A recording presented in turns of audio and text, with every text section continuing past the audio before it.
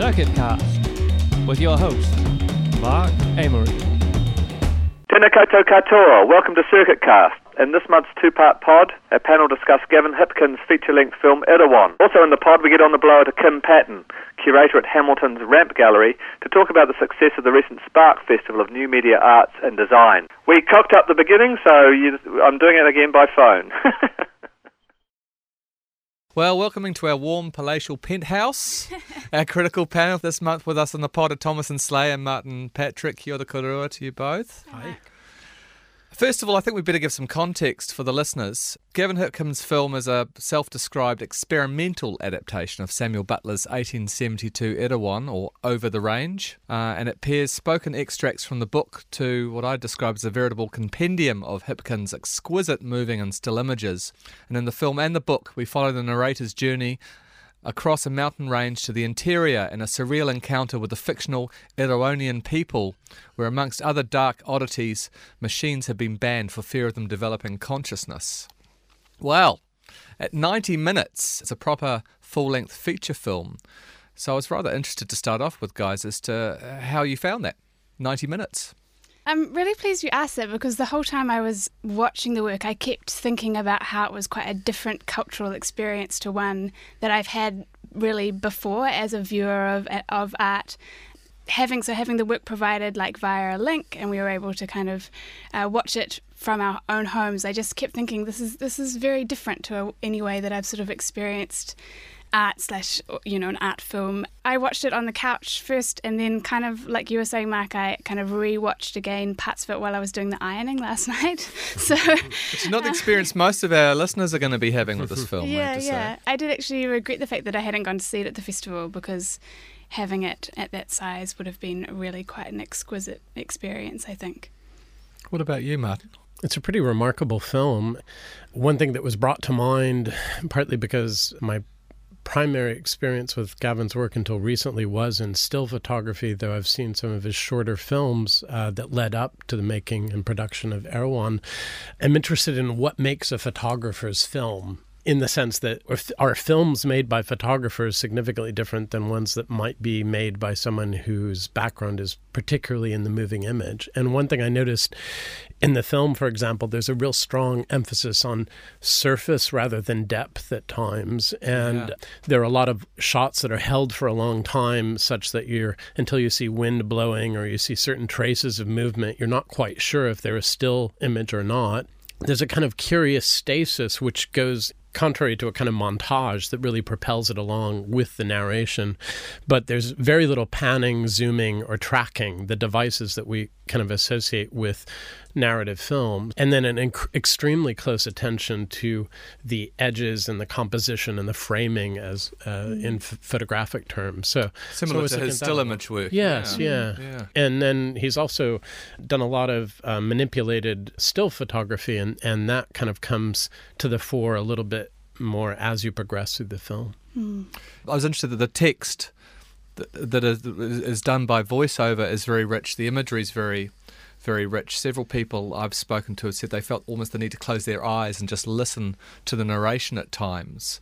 I didn't really feel that way at all, actually. There's been sort of described as being kind of meditative in some things that I read, but I actually found it really compelling. And like Martin was saying, something to do with that very careful editing. It had a relatively quick pace in that way, and I didn't find that I needed to have, one thing without the other, the image or the text separate from each other. But yeah, the editing was incredibly, amazing. Just imagine having that amount of imagery in your head as, the creator, and being able to splice it and connect it in those very clever ways that he did with the text. And something that I was really impressed with as well was there were very distinct sections that related to particular topics, and then those kind of abstract relationships with the images. But I was really interested in the segues, actually, that he made in between those. A couple of times he just shows the back, that very small section of an aeroplane flying, and I just thought it's such a great image, and it was just the kind of connecting sections I was really impressed with. I felt like a composer. He is able to do the micro and the macro. You can almost see him at his computer zooming out and being able to see where he put those aircraft fuselage in, and get have that great joy I guess, as a photographer, of structuring something which had a different kind, well, it wasn't necessarily linear, but as he says, was still a journey. Well, it's a deceptively, I think, very seductive film, because at first the imagery is, I mean, no disrespect in this, almost seems like you're plunging into a kind of characteristic representation of New Zealand landscape, a la maybe even Craig Potton kind of imagery. And then it gets progressively more David Lynchian or Gavin Hipkinsian. He really plays a lot with the images, that it's not an overtly humorous film in any way. It's actually a quite dark film, but there's a kind of satirical and ironic playfulness that is partly derived from Butler's text, which is read so ably by the actress. Yeah, Mia Blake, yes. The actress. And there's a playfulness also in the fact that you have, in a sense, a kind of gender bending, because in the original novel, of which I've read parts of but haven't read through the whole thing, and I think it's a book more referred to than probably read these days, but you have a male protagonist, and then so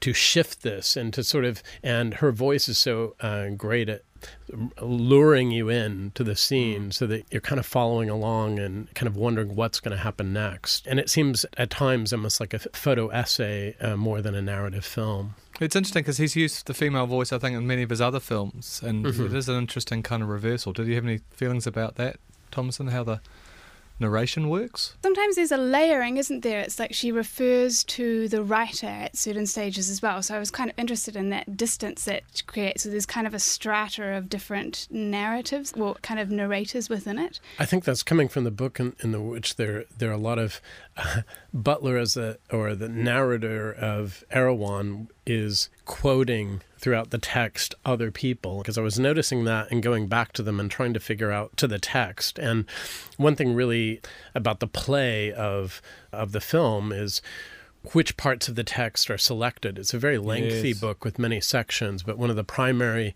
sections that Gavin's chosen to use within the film deals with relations between man and machine. There's a kind of suspicion towards machines, and in the novel, a culture of almost feeling that the machines will control things as their animate forces might be released unless they're banished and destroyed. It's kind of akin to the sort of narratives of Orwell or Jonathan Swift. Yeah, well, Orwell was inspired, I think, by this book quite a bit. Yes, yeah. Could I pick up, Martin, just on that? I'm really interested in talking a little bit about the contemporary effect of the work. So Hipkins himself has said that he felt that Butler's meditations on this industrial Victorian period and its period of colonial expansion, that he felt that they're really timely in terms of our technological dependency. I wondered whether you thought that was true. Yeah. Primary concern to me, this idea, I mean, that seems so timely, of privacy, and the fact that, so much of our information now these days is controlled by machines and these big sort of data sets. That would be the most prevalent thing for me to think about. I mean, it was sort of referring to machines in a very sort of a broad sense, so nothing as specific as that. But I actually think most of the time when it talked about that, it had these, like you were saying, these sort of very satiric moments where the machines, they were either kind of broken or acting in a kind of repetitive or kind of slightly maudlin sort of fashion. So there was a really interesting undercut of the imagery to the text in that sense, where it seemed to be suggesting that this might be a concern, but then there would just be an image of a broken down car. Both the text and the film refer a lot to the enslavement of men to machines and vice versa. And there was a passage that really struck me on the second viewing of one portion of which you're speaking, and I wrote it down because I wanted to be able to go back to it. It says, "How many men at this hour are living in a state of bondage to the machines? How many spend their whole lives from the cradle to the grave, intending them night and day? Is it not plain that the machines are gaining ground upon us when we reflect that the increasing number of those who are bound to them as slaves and those who devote their whole souls to the advancement of the mechanical kingdom?"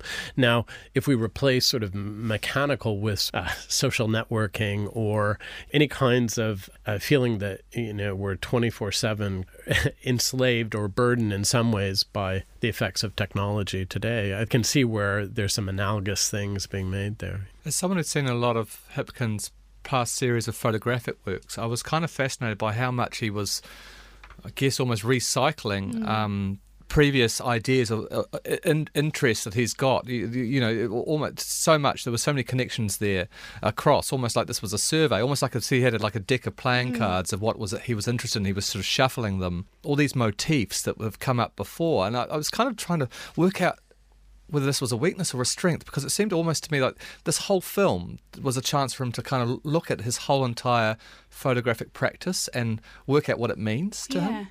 And why shouldn't he do that? I mean, I think that's a great thing. I actually have this very distinct memory of, this is going to show what generation I'm from, but so sixth form, I was like 16 or something. My art history teacher we went to the Waikato Museum of Art and History, and there was a Gavin Hipkins exhibition there called The Stall, which I had this very clear memory of. And it was strips of images kind of hung down from the ceiling of the gallery, and with these images just one after the other, very small, like a film strip. And it was exactly as you say, Mark, like it was all of these images were very similar to some of the ones that I now have seen in this film. And for me, it just seemed such a great and logical and interesting progression. I loved it. It was so overt that he sort of seemed it was like revisiting his past and bringing it all together and kind of realising that all his work is in a sense about the same thing. And he was a book that kind of he felt he had an affinity with through his practice. I think moreover it's also that he doesn't just make some itinerary through his own work, but I think more broadly maybe the history of photography, because maybe it's my eyes as someone who is really fascinated with the history of 20th century photography, for example. Like he has a beautiful, striking image of a dead sheep with flies crawling upon it, and it reminds me of some photographs of the photographer Frederick Sommer of dead animals, or I thought of Peter Puryear, or it makes me think also of kind of landscape photography of the early 20th century, or maybe the kind of vernacular art photography of someone like William Eggleston and his use of color in the 1970s and 80s. And as the film progresses, there's a lot more use of negative imagery, solarization, highly saturated color, this kind of almost psychedelic style abstraction at times from reality. And I think those are all things that are hinted at in some of Gavin's other projects. If I'm to be honest, I find quite a lot of that a little indulgent. I question whether the film could be stronger, tighter, and, you know, without quite so many of those effects. But I thought the sort of pace of it, the kind of almost languid pace at times, but the narration is really, it almost lulls you into false security, right? Because you're listening to it, and at times I was thinking, I'm really enjoying hearing this narration and not quite hearing what it's saying, and then I'd have to go back and listen to it again. And I think it's sort of similar to, as I was saying about the imagery, that the imagery kind of gets a little bit darker and stranger. And then one thing to note is that Erewhon is kind of an anagram of the word nowhere. Even though the South Island was an inspiration for Butler the novelist, and of course is where some of the shooting was done for Gavin's film, he also traveled to India, he traveled to Australia, and he incorporated some of that footage into the film also. So there's a kind of response to the kind of global movement of artists and the kind of voluntary moving about and placelessness, I think, in it as well. It's not all New Zealand, and it's certainly not all Canterbury, for example. It's nowhere. There was a nice thing that happened. I saw the other day, or it was a little while ago, there was a magazine that had a picture of Lorde on the front. The subtitle on it was, Lorde, she's just come out of nowhere, or something like that. And I was like, your journalists do know about the rest of the world, right? Image-wise, I wanted to say there are very few people in the film. There is a certain coolness too. I mean, he doesn't do a lot of, I don't know, what I call faith, hope, love and charity as a photographer or filmmaker here. It's quite Victorian, even in that way. It's...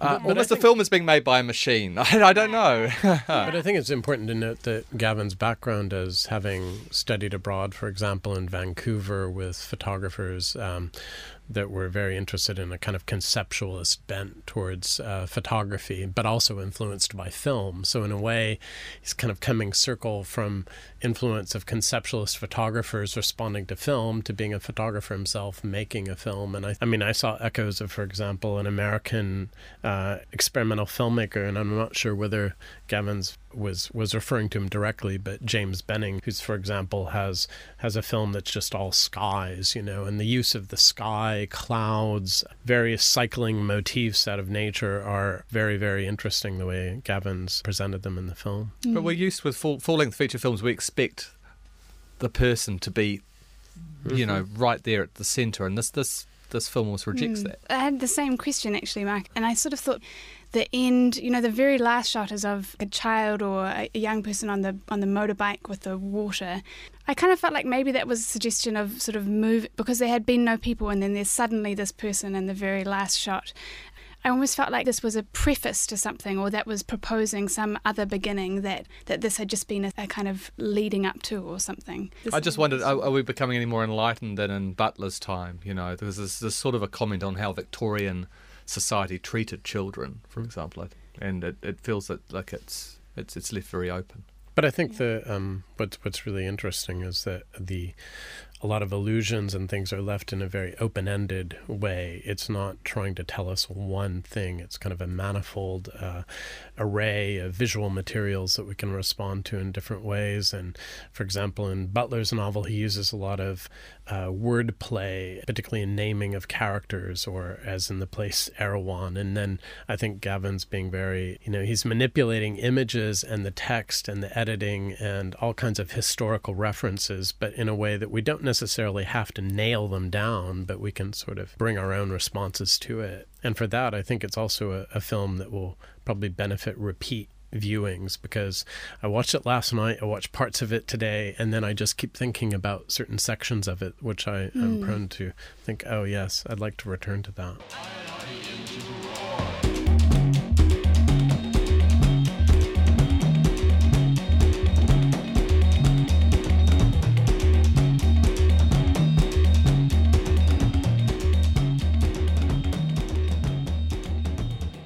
This week we're ticking off another New Zealand centre we call Hamilton, home to the excellent Ramp Gallery.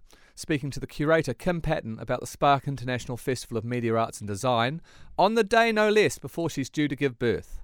Kia ora, Kim. Kia ora. Hey, so tell us about it. Tell us what Spark Festival is all about. Spark is a festival that Wintec School of Media Arts has been running for, I think it's 17 years now, which is kind of a remarkable length of time. Yeah. And it's always about the second or third week of August every year, and it's essentially a reasonably broad week of kind of lectures, workshops and events that touch in some capacity the disciplines that are taught in the school, which is moving image, fine art, design and music and photography. What were the highlights for you this year? Gabriella and Silvano Mangono, the twins from Australia, who Yes. are moving image-based artists, came over to present, and they did a lecture and also a workshop.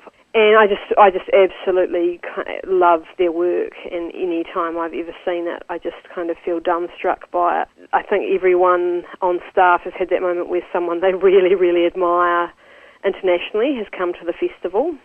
Also the thing of them coming into Hamilton, which is a place, which is why I think Spark is so important, is that Hamilton kind of gets left off the track of speaking circuits or fellows that are visiting or things like that, which I think is a real shame. And so Spark is really, really important in that respect, that all of a sudden, for just this week, we have all of these amazing people visiting. And they were generous and lovely and kind of were, super interested in Hamilton and in New Zealand, but again, they just make resoundingly great work. So it was great to have them, and hopefully we'll get them back at some point at Ramp. It's interesting. I wondered if that very fact about Spark is reflected in the range and the numbers of people coming out. So I know Circuit showed a program of short works based around the cinema.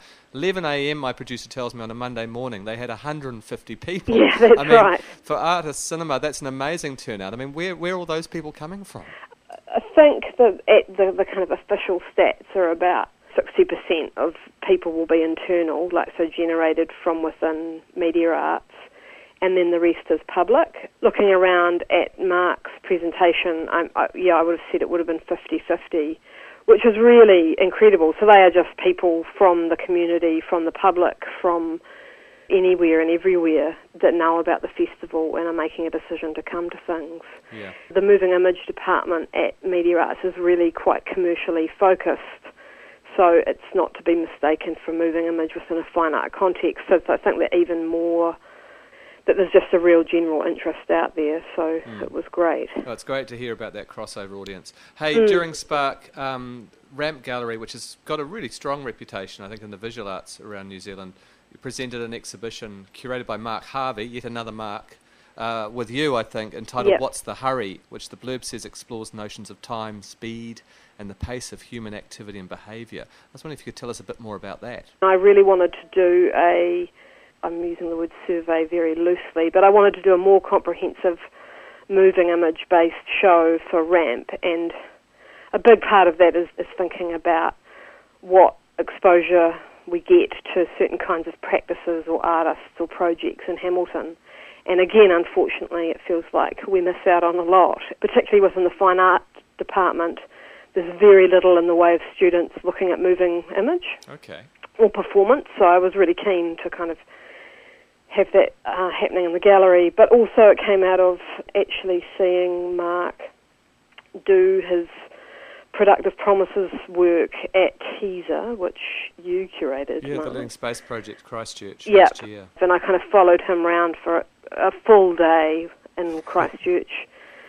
I think it kind of summed up for me a lot of what I find both elusive and also like totally compelling about performance, whether it be live or, video-based performance works, where there's that tension with how the artist interacts with the public. Yeah, I understand you had Mark. People had to push past Mark to get into the gallery at the opening as a performance. Yeah. So he did a performance at the opening called Welcome Rush, where he stood there, kind of looking like he was about to go to his brother's wedding, or perhaps meet you because he was your accountant. He was very, very nicely dressed. But he greeted you, and he greeted everyone with a generosity and a kindness. But then in order to gain entry into the gallery, you had to agree to push him over. And he really, there's something about the way he works where he is totally sincere in the way he comes across, and yet he wants you to kind of do this preposterous thing with him. And it's quite challenging, and particularly for Ramp or for Hamilton audiences where there's very little live performance.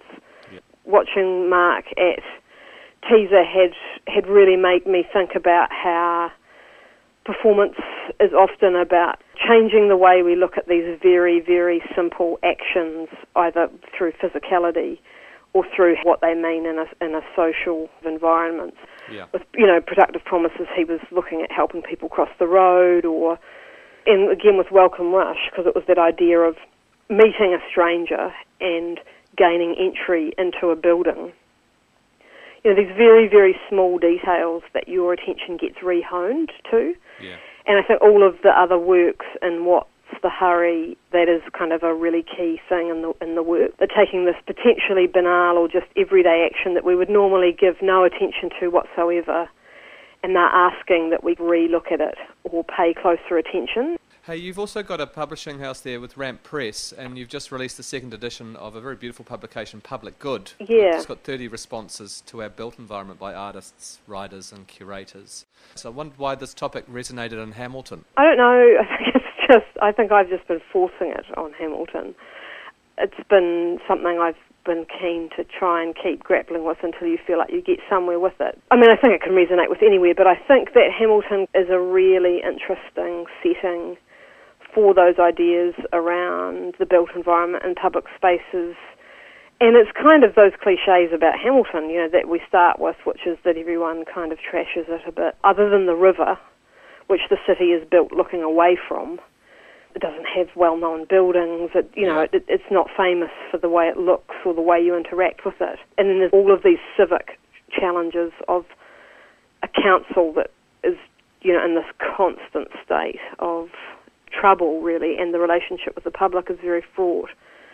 And also we've seen this very, very decisive large-scale mall development on the peripheral suburbs of Hamilton, and Tainui's relationship to some of those main developments are really interesting. And none of that is new. I mean, that city drain has occurred, in different ways and probably everywhere in New Zealand. But I do particularly think that the cultural cringe around Hamilton's perception means that it is talked about with less productivity than I've heard it talked about in other cities.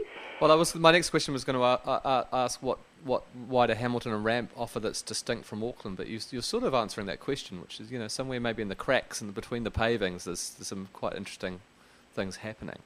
Yeah, and the other thing is that, I think it suffers from being a city of a certain size close to New Zealand's largest city by a long shot. That proximate relationship means that you can use the big city for a certain amount of things, but there's also this place where you reside. I think it creates really intriguing issues for the smaller city in terms of how it kind of defines itself. And also I think Hamilton's legacy as centre for farming, and all of those towns in the Waikato that feed into the city, they set the foundation or the tone for the place, which is, I guess, trying to figure out how to shift or change the way it wants to. An interesting role for artists then. Yeah, absolutely. Hey, finally, just on your next exhibition at Ramp is also a site-responsive work, and I think in some ways relating to the changes in the urban environment. It's called Assault on Art Precinct 13 and is a drawing process-led exhibition. Tell us a bit about that. Yeah, that is being led by Mark Borneus, who is a painter who's actually doing a little bit of teaching at Wintec, which is fantastic. He is working with a group of 4 what you would call emerging artists who are all recent graduates of art school. And their relationship within the project is that Mark, I think, acts as this conduit or coerces outcomes in a productive way out of these kind of younger, newer artists. But interestingly, Craig McClure, who's one of the 4 artists, has been running this artist-run space called Drawrink in Hamilton for about 3 years. When they started up, there had been no artist-run space since Platform. They have worked really, really hard to try and find viability, as all artist-run spaces do.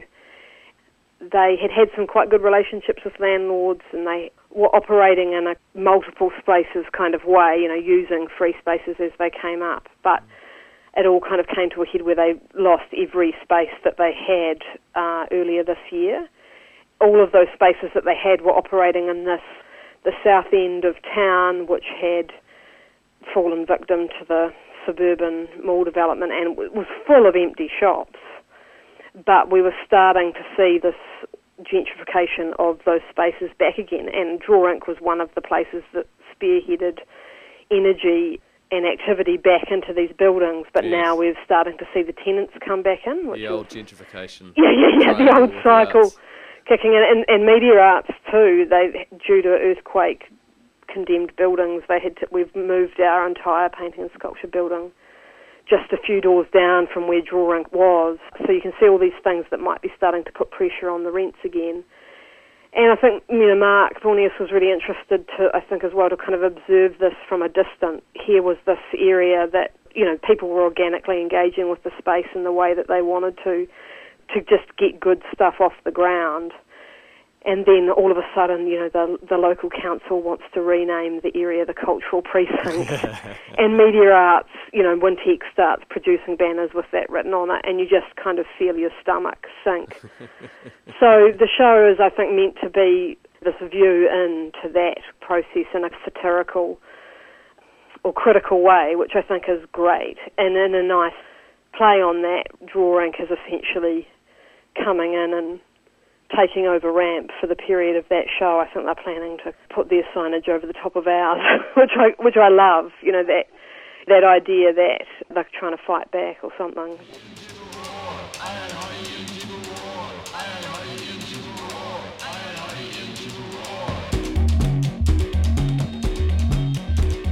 And that's Circuit Cast for another month. This pod was brought to you by circuit.org.nz with the assistance of Creative New Zealand and with music by Orchestra of Spheres. We're back with some more Jabber next month. Talk to you then.